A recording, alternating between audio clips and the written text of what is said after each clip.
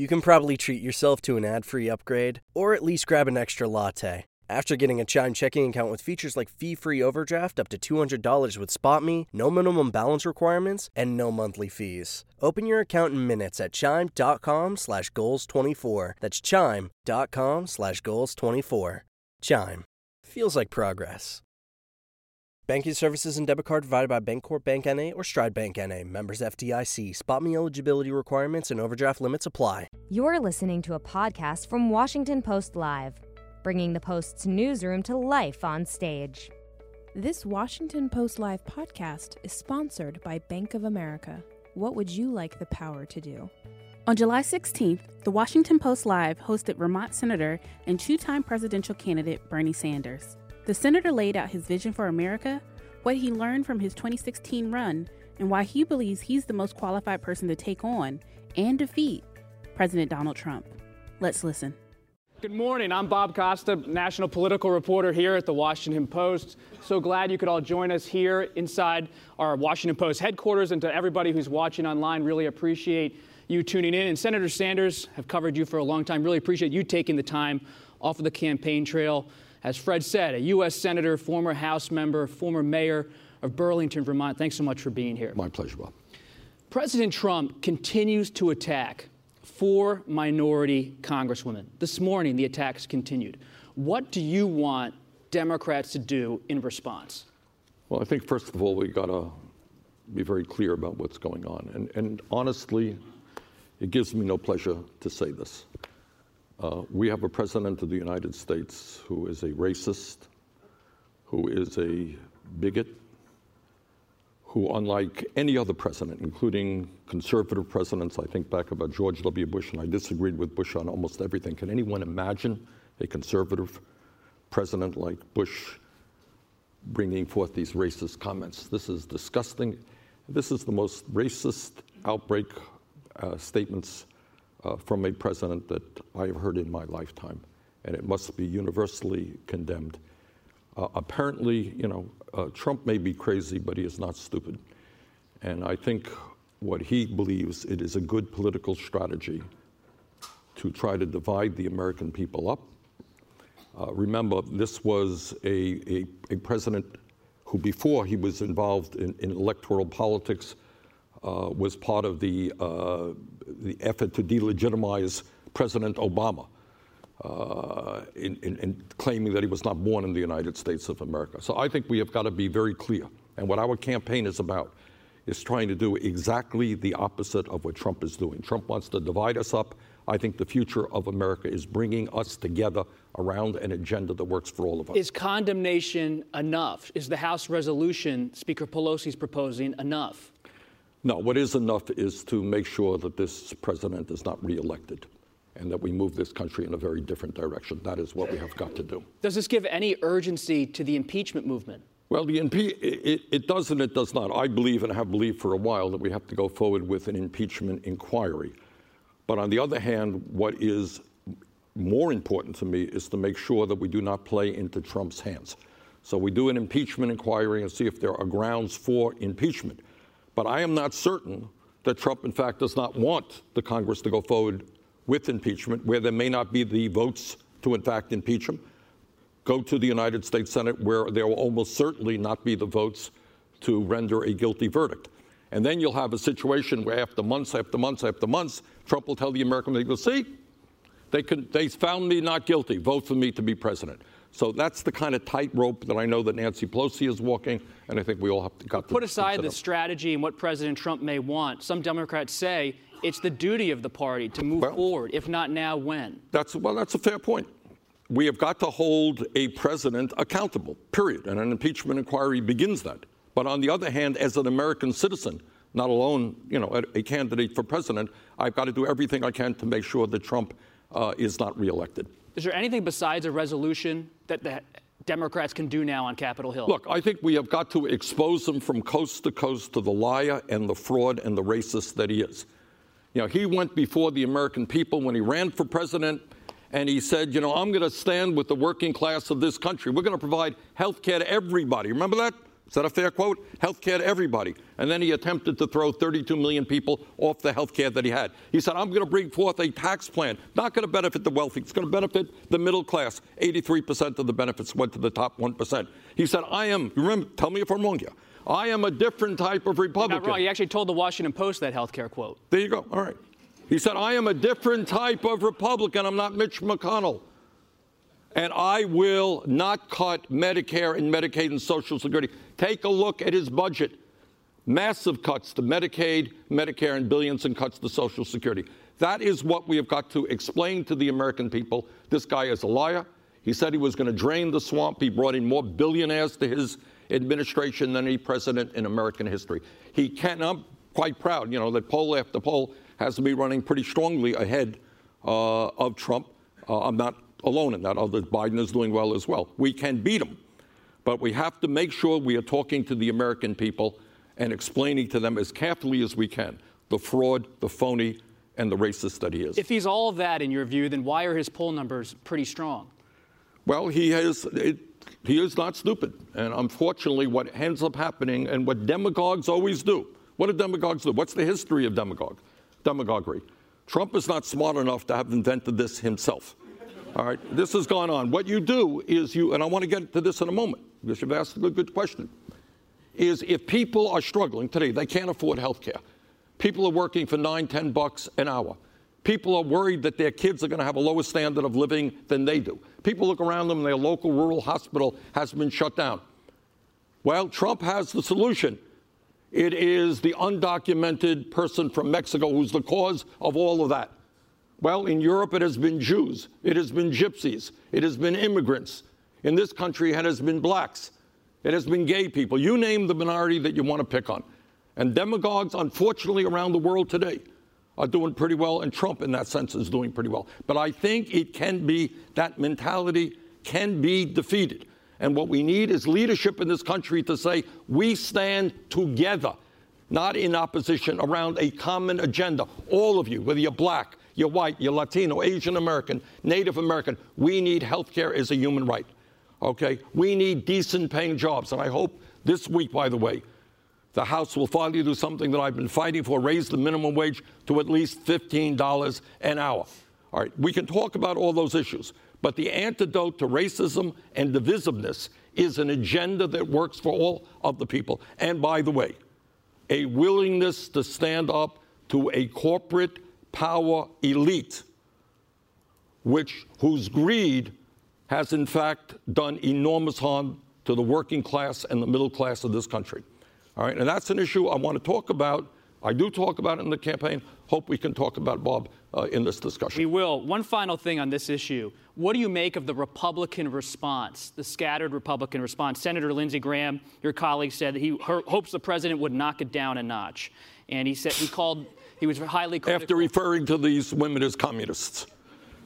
Look, if there's anything sadder than having a racist, bigoted president, it is seeing the collapse of the Republican Party, all right, in terms of suddenly becoming the Trump Party and living in fear of Trump. No secret, I'm not a conservative Republican. But I know conservative Republicans, and most of them, I think, in their heart of hearts, they're not racist, they're not sexist, they're not homophobes. We disagree on issues. That they have not stood up as a party and said, we cannot be the party of racism and divisiveness. What explains that? Fear.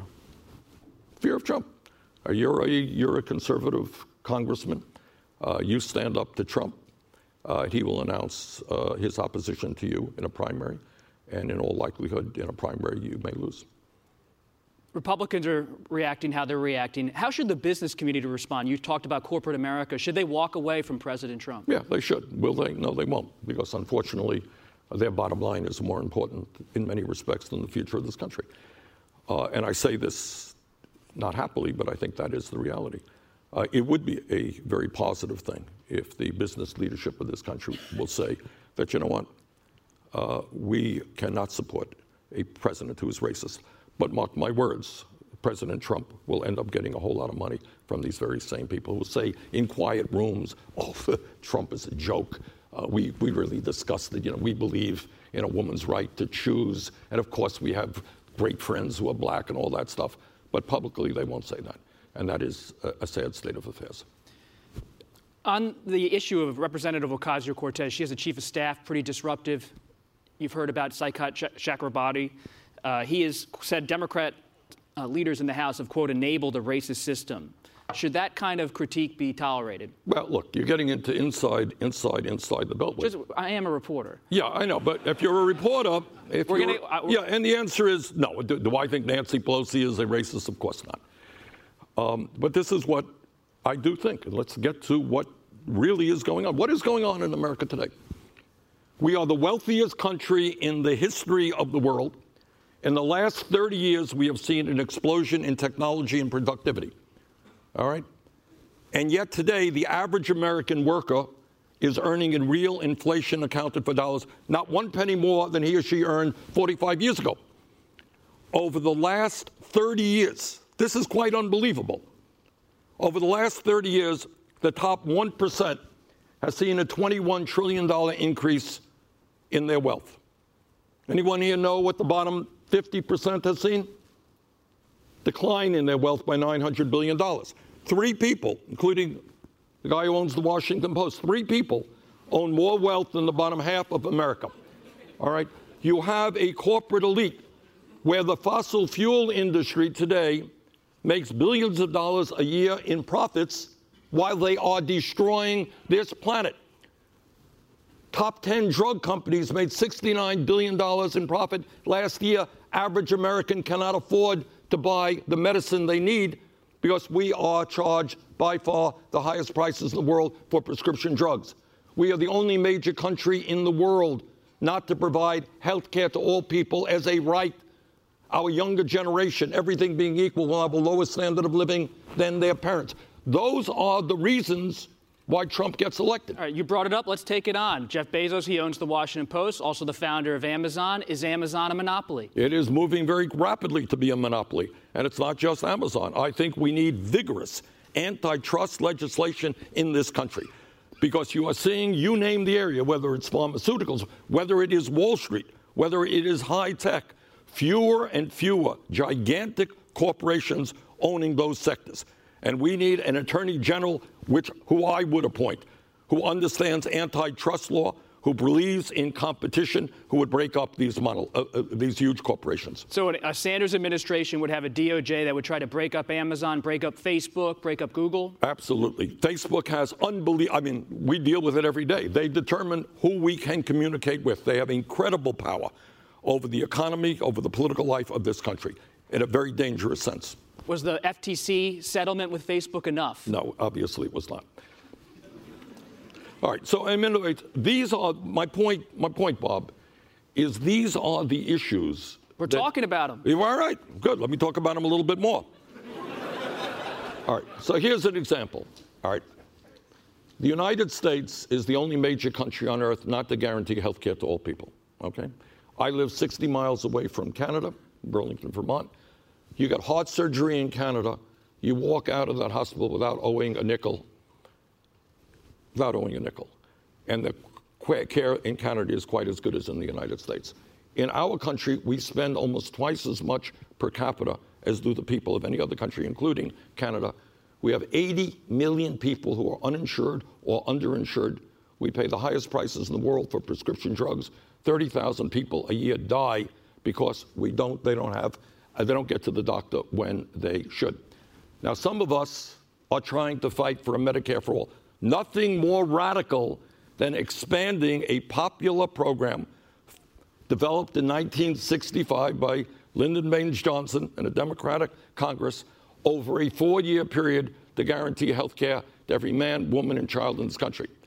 And we are running into opposition from the pharmaceutical industry, from the insurance industry, from the private hospitals. And from your own party. And some in my own party, absolutely, who will spend together probably hundreds of millions of dollars to defeat us because they think the current system is great. Let's specify they. Vice President Biden gave a speech this week. He said Medicare for all would tear up part of President Obama's legacy. Is he wrong? Of course he's wrong.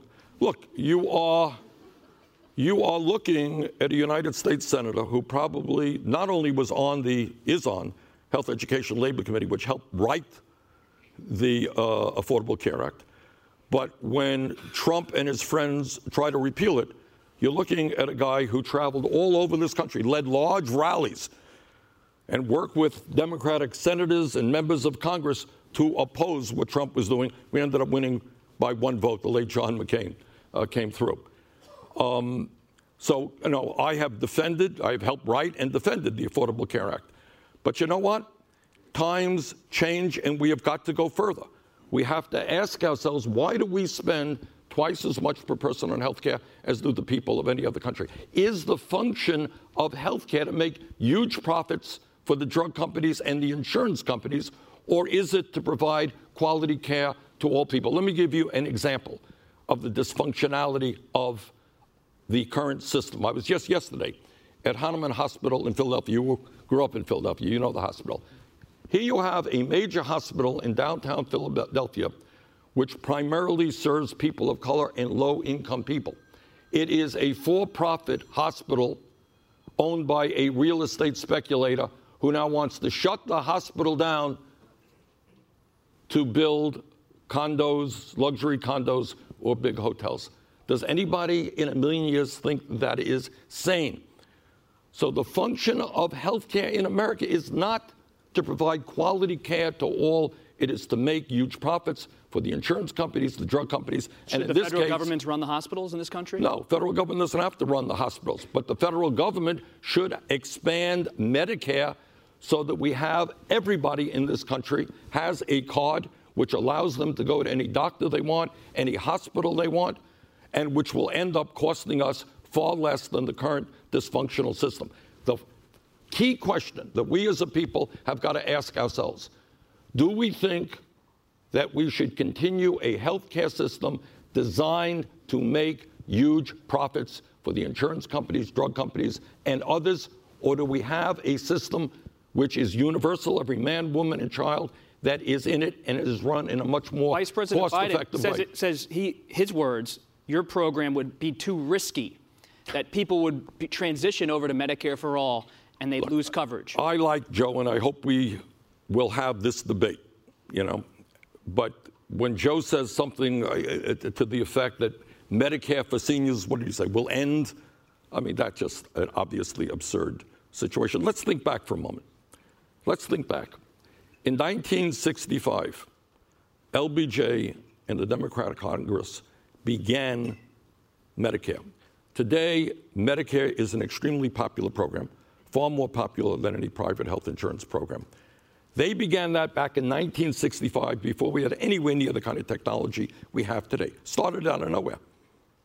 And then people say somehow or another, with all the technology we have today, all the experience we have with running a Medicare program over the last 50 years, that somehow we can't, over a 4-year period, go from 65, which is eligibility right now, down to 55. Bob, do you know how many millions of people who are 60, 62 years of age would give, how do I say this, their left arm to get into a Medicare program? They're hanging in. They're waiting for Medicare. If we can lower that age from 65 to 55, down to 45, down to 35, and then cover everybody, this is exactly, I think, what the American people want. So if that's what they want, if you're elected president of the United States, you're going to have to go to Capitol Hill and sell this. Vice President Biden said his plan would cost $750 billion over 10 years. If you're talking to a lawmaker, January 2021, and they say, Senator, give me a number, Medicare for all, an approximate number, how much would it cost? Somewhere between 30 and 40 trillion over a 10-year period, which is much less expensive. Good, let's talk about cost. What the most serious economists tell us, that if we do nothing to fundamentally change the healthcare system, which is what Joe is talking about, keeping it as it is, we'll be spending something like $50 trillion over a 10-year period.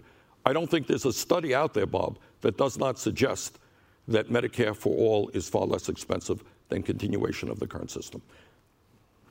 President Obama had to make concessions on the ACA. Would you be willing to make concessions as president on Medicare for all? Well, I think one of the points that I want to make is Bernie Sanders' presidency would be a different type of presidency.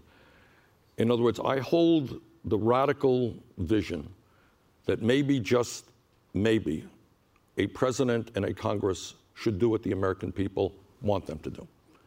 I know that's a radical idea. It's not it's in reality. Leader McConnell doesn't seem to pay a political price. Let me talk about. He doesn't seem to pay a political price for not taking up the House Democrats' bills. Let me talk about reality. All right. And again, what we are trying to do is something a bit different than other presidents. That's my history politically. And what I believe is that right now you have a Congress that is heavily dominated, especially the Republican Party. You tell me, maybe the Washington Post might want to do a poll on this, and that is to ask the American people whether they think we should give huge tax breaks to billionaires, greatly expand military spending, and then cut back on Social Security, Medicare, Medicaid, and education. Now, if you did that poll, what percentage of the American people would think that's a good idea? But that's exactly what Mitch McConnell believes. All right, way out of touch with the people of Kentucky, with the people of America. What we need is presidential leadership that goes to Kentucky, by the way, a very poor state, and says that stand up and tell your senators that health care is a human right, that you will save money by moving to a Medicare program. Right now, in my campaign for president, the thing I'm most proud of is that we have over 1 million volunteers. The reason I believe we're going to win the Democratic nomination and defeat Trump is because of our grassroots movement. And as president, what I will do is expand that movement and create a process where people all over this country become engaged in the political process, working class people, young people, in a way that we have never seen before, and put pressure on Republicans. And I will do everything I can to make sure, by the way, that the Republicans do not continue to control the Senate, but put pressure on Republicans and Democrats to move this country forward in a way that reflects the needs of the working class of this country. What does that mean? It means raising the minimum wage to a living wage. It means rebuilding our crumbling infrastructure and creating many millions of decent-paying jobs. It means expanding the trade union movement, making it easier for workers to join unions. It means demanding that the wealthiest people in this country start paying their fair share of taxes. Now, I know we're in Jeff Bezos' building, but Amazon last year made over $10 billion in profit. What did they pay in taxes? Not a nickel in federal income taxes. Does anyone think that that is vaguely saying? You have corporations and the wealthy stashing trillions in tax havens of the Cayman Islands, Bermuda, and all over the world. I intend to change that. The American people want us to change that. They want us to address the issue of climate change, which is in fact an existential threat to this planet. So the Jeff Bezoses of the world would help pay for Medicare for all, higher taxes on them. Should the middle class at all have a stake in creating a system like Medicare for all through a bit of a higher tax rate? Well, how do you think health care is not free? Right now, we pay for health care in a variety of ways. Pretty complicated. About half of health care dollars, more or less, comes from taxes. That's what Medicare is about, what Medicaid is about, what the CHIP program is about, what the Veterans Administration is about. So you already spend a lot of money on that. The other way we pay for it, we don't call it taxes, we call it premiums. We call it out-of-pocket expenses. Increasingly in this country, people have higher and higher deductibles and higher co-payments. That's how they are paying for health care. So what we're saying is, when you walk into a doctor and hospital, there is not going to be any premium, no co-payment, no deductible. You're going to long-term health care as well. We're going to expand Medicare to cover dental care, hearing aids, and eyeglasses. You're not going to have to pay out of your pocket. You're not going to have to pay premiums. What are you going to have to pay? Yes, you're going to have to pay more in taxes. But at the end of the day, just hypothetically, if I say to you, Bob, that instead of paying $15,000 a year for your family in premiums and out-of-pocket expenses, and I'm asking you to pay $10,000 more in taxes, you're $5,000 to the good. You'll say, thank you very much, Bernie. And I think a lot of people in this country Well, is there anything specific you could say about how middle-class taxes would be affected? I can't, because you're talking about over $3 trillion a year. And we have intentionally not gone there because I want that discussion. But to be taking place. If I write a $3.5 trillion tax bill, it'll be picked apart by every group in the world. But obviously, we say to an employer right now, the Washington Post spends a fortune, I am sure, in providing health care to its employees. Under our plan, they will probably end up paying a payroll tax, not premiums, and not having to spend half their lives with 15 people trying to determine what kind of health insurance you'll have next year. So it's a simpler plan It will be based out of public funding, as is the case in virtually every major country on earth. But if you're a small and medium-sized businessman, you are not going to have to pay the premiums that you're currently paying. For the vast majority of the people, maybe not Jeff Bezos, but for the vast majority of the people in this country, at the end of the day, under a Medicare for All single-payer program, they'll be paying less than they are currently paying. The debt ceiling's coming up. Secretary Mnuchin said it could expire in September. What price should Republicans and Democrats come up with to extend that debt ceiling? Well, I think there's got to be some serious negotiations regarding the future priorities facing this country. I think we have got to be rethinking this huge tax break that we gave to the wealthiest people in this country as we go forward. And I think we've got to make sure that we adequately fund the needs of working families in this country. One of the areas, by the way, that we don't talk about terribly much as a nation is the crisis in affordable housing. And Trump, as you know, is trying to cut back in that area. If you go, I mean, it's astounding to me. I didn't fully appreciate it. You know, it's not just Seattle. It's not just California. It's Burlington, Vermont. You're seeing millions of people today being forced to pay 45, 50% or more of their limited incomes in housing. You're seeing gentrification in community after community, forcing working class people out of the communities which they grew up. Tonight, you're going to have over 500,000 people, including 30,000 veterans, sleeping out on the streets of America. So one of the areas that we have got to demand Republicans move forward on is addressing the crisis in affordable housing and starting to build the millions of units of housing that we need. President Trump continues to tout the economy. Are you encouraged or wary by the stock market's recent gains? Well, the stock market is doing very, very well. Unemployment is relatively low. But here is the issue. If you turn on TV today and you see the president say, the economy is doing great, well, what does the average person really think? If you're a mom out there trying to find child care for your kid, you can't find virtually any. Somebody worked for me, a person on my staff worked here in my Senate office, $30,000 for good quality child care in the city of Washington. It's less in Burlington, Vermont, but it is outrageously high. If you're looking at public education in America, you send your kids to a public school. Are teachers being treated with the respect and getting the remuneration that they deserve? Are people all over this country, especially in lower income families, communities, happy with public education?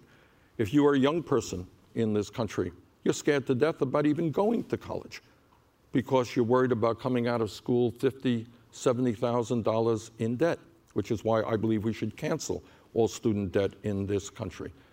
If you're an ordinary human being, if you're a farmer in Iowa, and you're looking at the climate out there, and you're seeing what's going on in Europe and India and Australia, you know that despite what Trump believes, climate change is not a hoax, but it is in fact a very, very serious reality for the planet.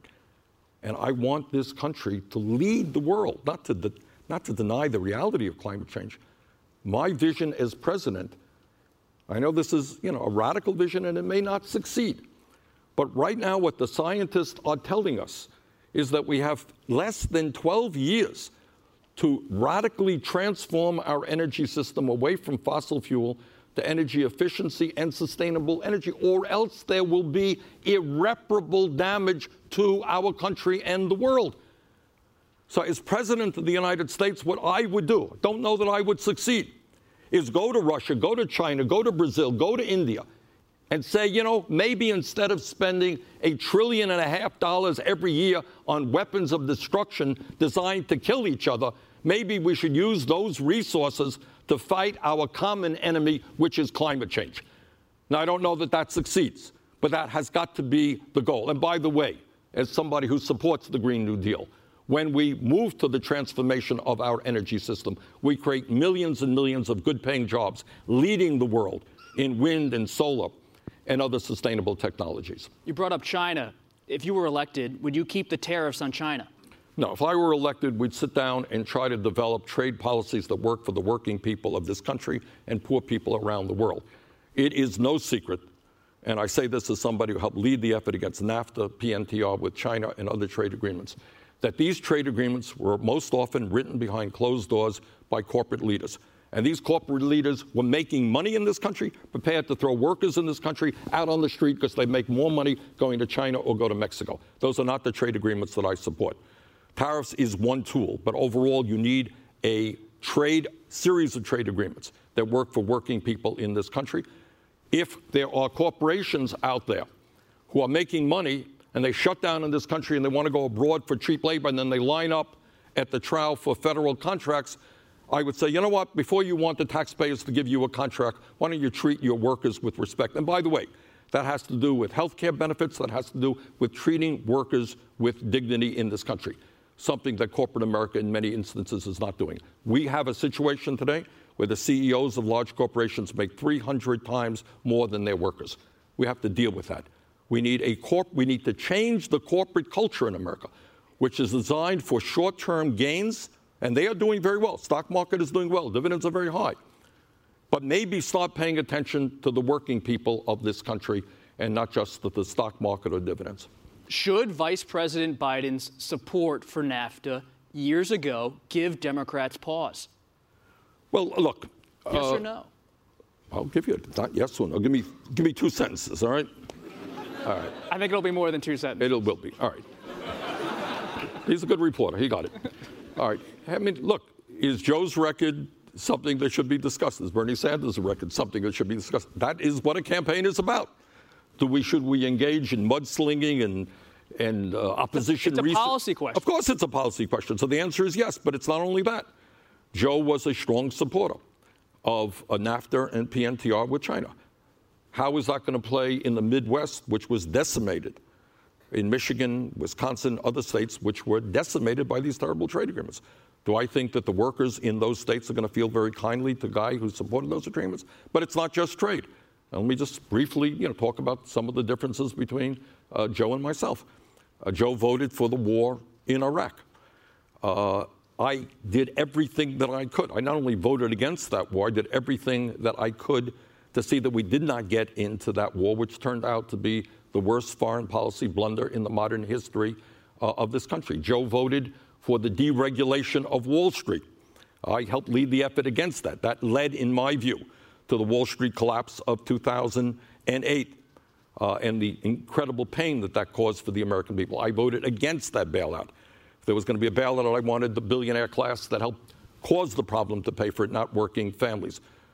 So, the differences between Joe and me on foreign policy, on domestic policy, is pretty significant. More importantly, our vision for the future of this country is very different, and voters will end up taking a look at our records, taking a look at our ideas for the future. They will make their decision. What does that tell us about his judgment, especially that Iraq vote?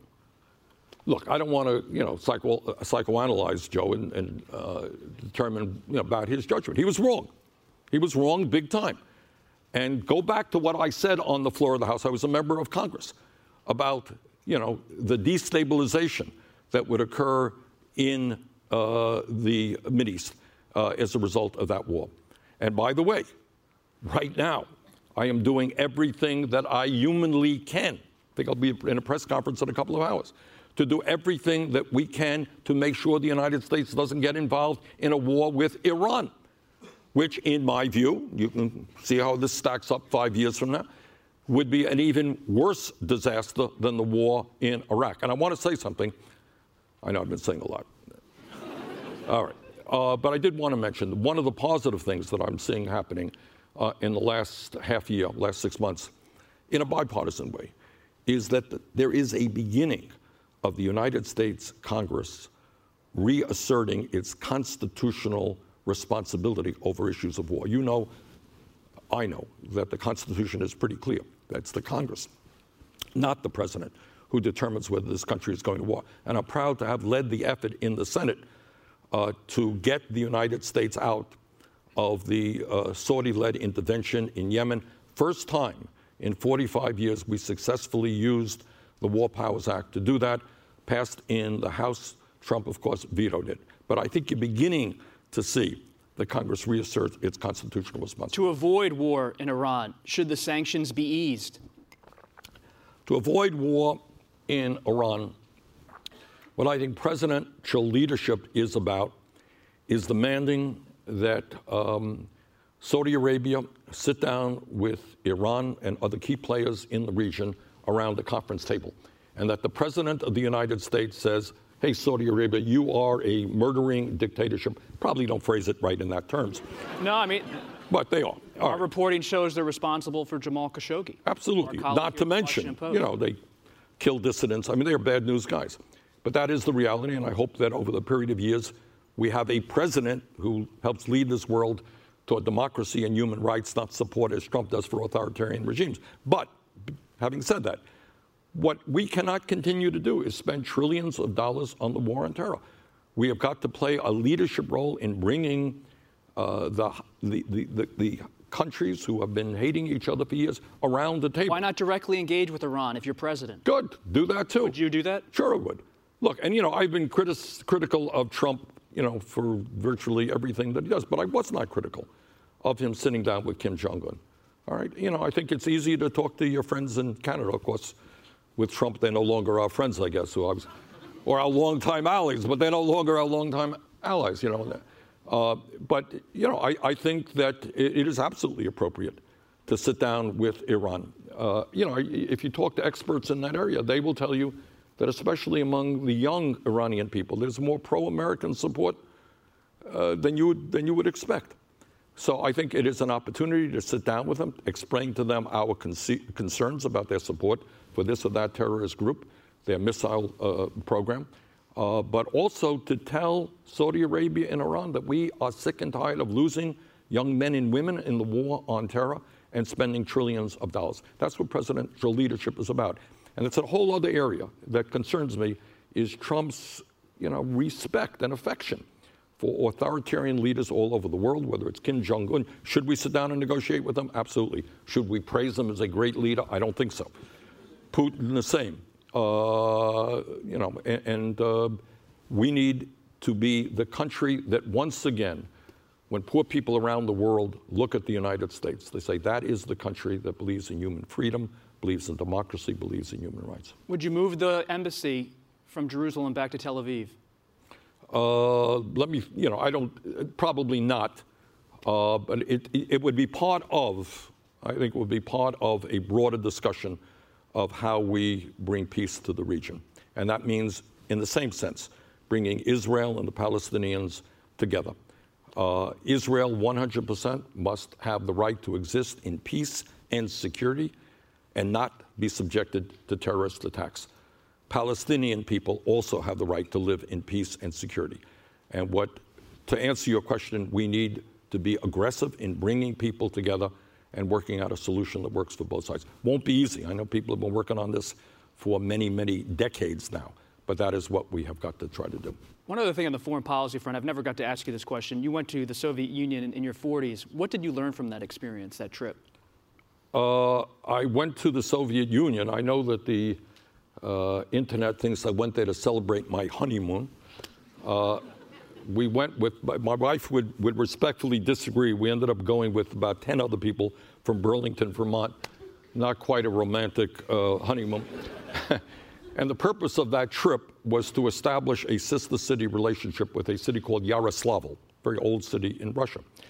And I believe, and that trip started the sister city program, which to the best of my knowledge continues to exist today, has been a great program, bringing citizens from Yaroslavl to Burlington and back and forth. What I learned is that you had an economy back then that was in a lot of trouble. I remember in the middle of the night going down there and talking to people who were kind of looking around them, worried that somebody was overhearing them, that you lived in an authoritarian society. But on the issue, by the way, what Trump does, getting back to your very first question, Trump thrives on fear. And fear very often is based on just not knowing people who are a little bit different than we are. And I think one of the antidotes to fear, internationally at least, is to develop these cultural exchange programs. I would love to see American kids going out to countries all over the world, and I'd like to see young people from other countries coming into the United States. I think the way we beat fear and xenophobia is by understanding at the end of the day that people, no matter what the color of their skin is, no matter what their religion is, end up having the same dreams and the same aspirations. And by the way, that's what I learned from that Sister City program. That was then under communism, and you saw the young people who work really well with young people from Burlington. Let's stick with that race point you just brought up. In 1974, you said that busing policies were well-meaning in theory, but sometimes result in, quote, racial hostility. What else did I say in that? Tell me. No, you got it there. Read it. Read the whole quote. I don't have the whole quote. The whole quote is, the federal government doesn't give a shit about African Americans. Oh, that is true. That's why I didn't include it. All right. Okay. And my point was that I don't think anybody thinks that busing is the solution. What is the solution? What I meant by that quote is that we need to enforce fair housing legislation. I think everybody, whether you're black or you're white, you want your kids to go to a great community school, not to be bused an hour away. That is the goal that we should be striving for. And by the way, we've introduced education, what we call the Thurgood Marshall educational plan, which would significantly improve public education in America and deal with a very serious issue of the growing segregation of schools in American society, something that we have to address very boldly. Was Senator Harris's critique of Vice President Biden fair? I don't want to. Senator Harris will tell you what she wants, and I'm not here to talk about Joe Biden or Senator Harris within that context. All that I know is that we have massive amounts of racial disparity in this country today.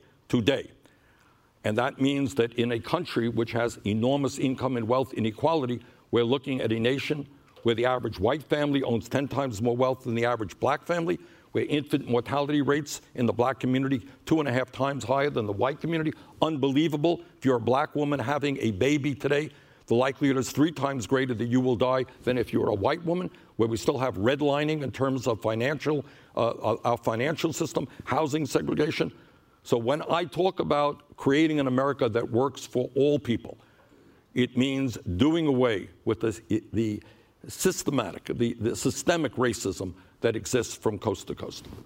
Do you feel like if you go into the Democratic National Convention with the lead in delegates, that this system is fair?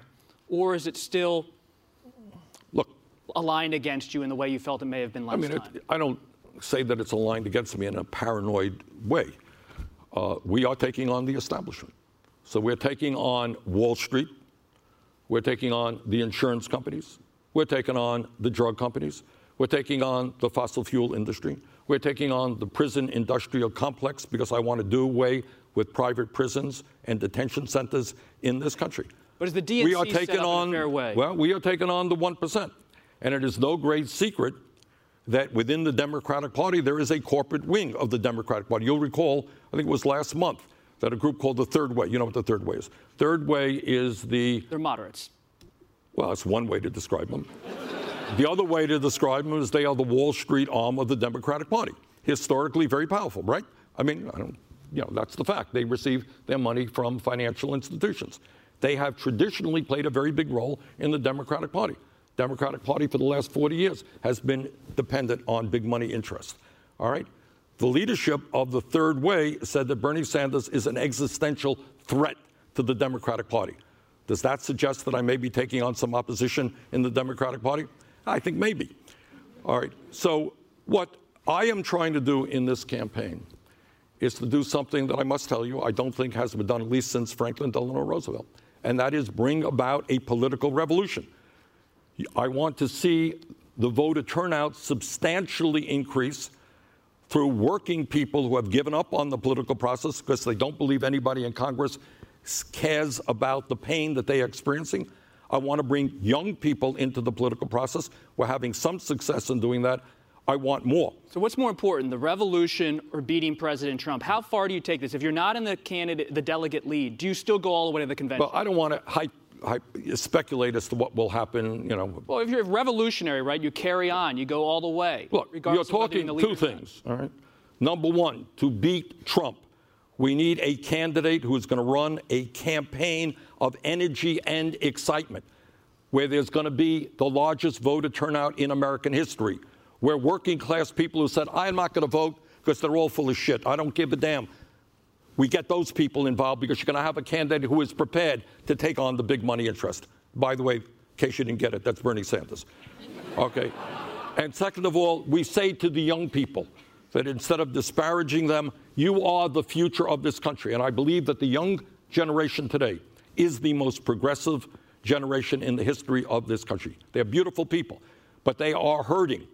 They're going to have a lower standard of living than their parents, which is why, again, I want to cancel student debt. I want to create jobs which pay these people a living wage. Bring those people in. And you know what? When you do those things, you are going to not only beat Trump, we'll beat Trump badly. Poll after poll has many of us, including me, beating Trump right now. We can beat him in Michigan, beat him in Wisconsin, beat him in Pennsylvania, if we get working people and young people involved in the political process. And the only way you do that is when you talk to the issues that are life and death for those constituencies. Vice President Biden said in terms of fighting President Trump, beating President Trump, on Morning Joe this morning, he may challenge the president to push-ups. I have no comment on that. Do you sometimes feel like you're dealing with ageism in this campaign? I think I used to more so than now. And, I think some of the reporters who have followed me around say, slow it up, Bernie. No more parades, please. Look, age is a factor, but it is one of a dozen factors that people have to look at when they're selecting. How much of a factor should it be? I think you look at the totality of the person. I mean, it is no great secret there are people in this country who are 50 or 60 who have less energy than somebody who is 80 or 90. It really depends on the individual. I am blessed, and I don't know if this is wood or not, but I'll knock on it, to have been in good health my entire life. I honestly can't remember the last time, I missed work because of illness. When I was a kid, I was a pretty good long-distance runner, cross-country runner. I came in third place in public schools mile race.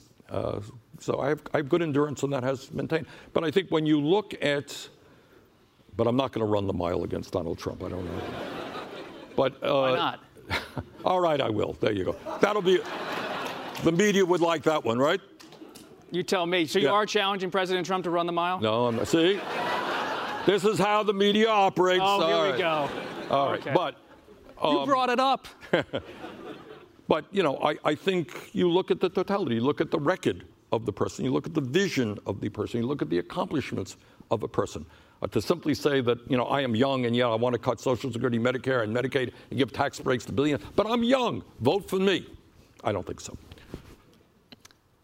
We have 1 minute left, 2 minutes left. Do you think if you're the nominee, you'd ask Democratic super PACs to disband? Look, I am very proud of the fact that up to now, I think we have broken the all-time world's record in terms of the number of individual contributions that we have received. You're going to have to make decisions if you're the nominee. Well, we'll make those decisions when we have to make those decisions. But right now, we have received 2 million individual contributions from more people than any other candidate that's out there. I mean, our problem is, and in a sense, it's a problem that humbles me, to be honest with you. Our major source of funding from individuals comes from teachers. We also receive a whole lot of funding, way up there in the top, from Walmart employees, from people who work in Target, from people, by the way, who work at Amazon. And people appreciate the struggle that we have engaged with them to raise the minimum wage at Amazon, at Disney. And we are getting contributions that average $19 apiece. We're getting people who are making $12 an hour contributing $15. And that humbles me, and that's why I think we're going to win. So how do you turn it around, though? You look at the latest New Hampshire poll. I was with you 4 years ago in New Hampshire. You were riding high. You're now at 10%. That poll, I saw that poll. You know what that poll has me among young people? At 3.4%. That poll is a bad poll. On the other hand, there were 2 polls that just came out, national polls, which have us strongly in second place. We're going to win this nomination. And by the way, other recent polls in New Hampshire have us either winning or in second place. We're going to win this election, I think, at the end of the day, because the American people want somebody who is going to defeat the most dangerous president in American history. And for a variety of reasons, I think I am the candidate. I think we're going to win in the Midwest. I think we're certainly going to win in New Hampshire. I think we stand a chance to win in Florida. And I think we're going to win because the issues that we are talking about are the issues that working class people feel strongly about. A lot of working class people out there voted for Trump in a sense because they gave up on the political establishment. Well, I, long time ago, gave up on the political establishment. And I think the agenda that we are offering people is an agenda that is going to resonate with them. They want a Congress, they want a government, they want an economy that works for all of us, not just the 1%. And there's a real choice. And they want leadership that is going to take on the 1%. And there's a real choice, as you outlined today, between Vice President Biden's view of the world and your view of the world. But you have a crowded lane this time. A lot of people echoing your views, stuff you talked about in 2016. How do you persuade voters that they should side with you? It's crowded this time around. I think I would ask people to look at the record. You're beyond right. the record. Well, Beyond no. I think it is fair to look at the record. I mean, anybody can come up with any position today. They can do a poll. Say, oh boy, I better support Medicare for all. It's popular among Democrats. You think some Democrats have the I'm not. in the wind? I'm not. Well, you can make that determination. All that I'm saying is find out. You talked about other people saying what I'm saying. 4 years ago, it was not so easy, because I got condemned by the Washington Post and everybody else about talking about raising the minimum wage to $15 an hour. Talk about Medicare for all, single-payer system.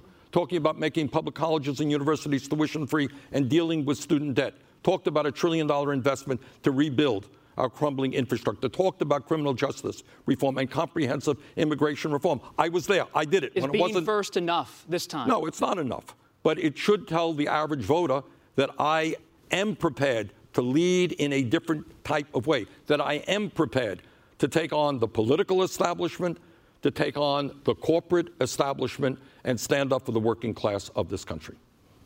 Senator Bernie Sanders of Vermont, thank you very much. Thanks for listening. To hear more interviews from this series and other Washington Post Live programs, visit us at WashingtonPostLive.com. Spring. Nothing like the world progressing towards summer to inspire your own progress. That's what life's all about, in your career, relationships, and your finances. Let's talk about that last one. With the Chime Secured Credit Builder Visa credit card, it's easy to start building credit with everyday purchases and regular on-time payments with no annual fees or interest. And if your credit score grows, so could your opportunities for lower rates on loans, like for a car or home. Sounds like progress, right? With Chime Secure Credit Card, you can start improving your credit scores right away. Get started today at chime.com/build. That's chime.com/build. Chime. Feels like progress. The Chime Credit Builder Visa credit card is issued by Bancorp Bank N.A. or Stride Bank N.A. Members FDIC. Out-of-network ATM withdrawal and OTC advance fees may apply. Terms and conditions apply. Go to chime.com/disclosures for details.